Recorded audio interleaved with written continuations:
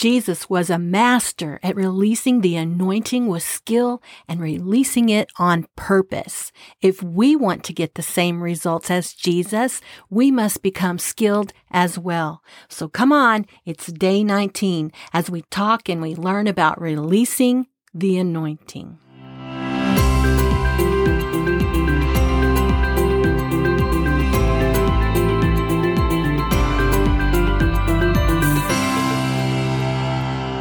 In John chapter 9, verses 6 through 7, it tells us, "When he had said these things, he spat on the ground and made clay with the saliva, and he anointed the eyes of the blind man with the clay.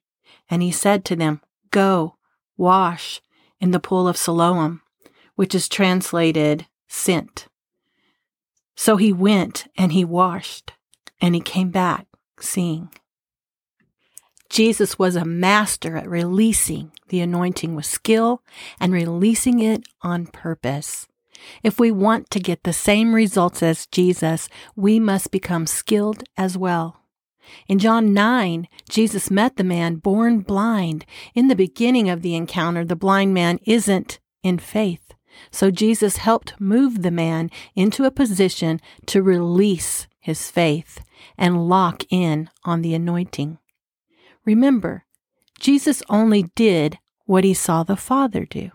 In our study book, the author says, "There have been times when I was ministering to someone, and just like a flash in my mind, I see myself doing something. When I stepped out in faith on what I saw, it always works.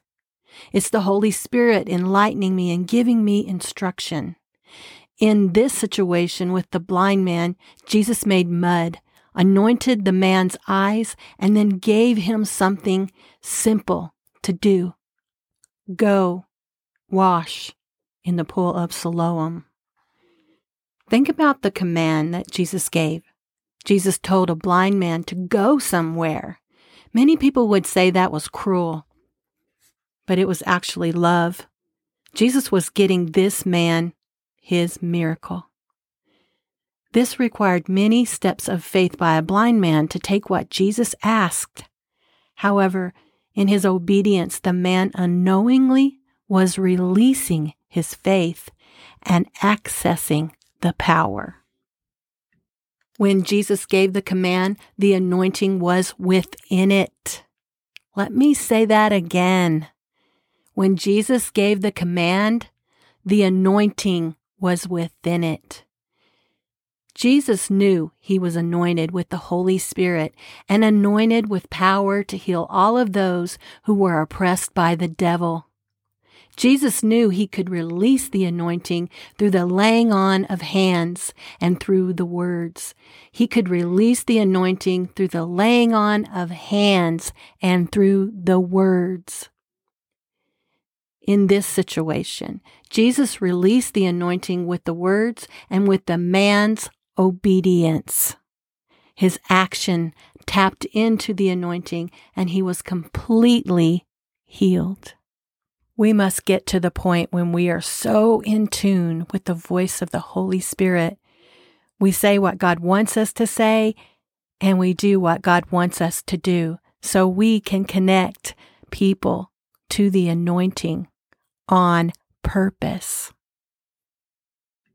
I think we all need to listen to that again. So be sure to, so that it just soaks into your spirit, so that you get it and you understand it and how it works. The confession for today is, the words God tells me to speak carry the anointing. When I speak His word, I'm releasing the anointing which will destroy anything of the devil. You see the importance that I've been talking about in our relationship with the Holy Spirit? The time we invest in this relationship, the time we invest just inviting Him into our atmosphere, everywhere we go, everywhere we do, we feel His presence when we do that. The more we study the Word, the more time we spend praying, the more time that we spend with Him, These are all things that are manifesting His presence in us so that we can do His works. So the scripture reading for today comes from Mark chapter 8, verses 22 through 25. And the 7 loaves for the 4,000, how many bags full of leftovers did you get? 7? He said, do you still not get it? They arrived at Bethsaida. Some people brought a sightless man and begged Jesus to give him a healing touch. Taking him by the hand, he led him out of the village. He put spit in the man's eyes, laid hands on him, and asked, do you see anything? He looked up. I see men. They look like walking trees. So Jesus laid hands on his eyes again. The man looked hard and realized that he had recovered perfect sight, saw everything in bright 20/20 focus. Jesus sent him straight home, telling him, don't enter the village. As you can see here, Jesus required the man to do something. Not just lay there and open his eyes. He required him to do something. To go and wash. It took an act to get up and to go and to do something. The words of God tells me to speak, carry the anointing. When I speak His word, I'm releasing the anointing which will destroy anything of the devil. Remember that. What can you do? What can you do today to begin to think more like Jesus, allowing Him to act through you? Ask Him, and be sure to listen. Write it down if you need to. I love to write things down. So listen and write it down. And I will be back with you tomorrow.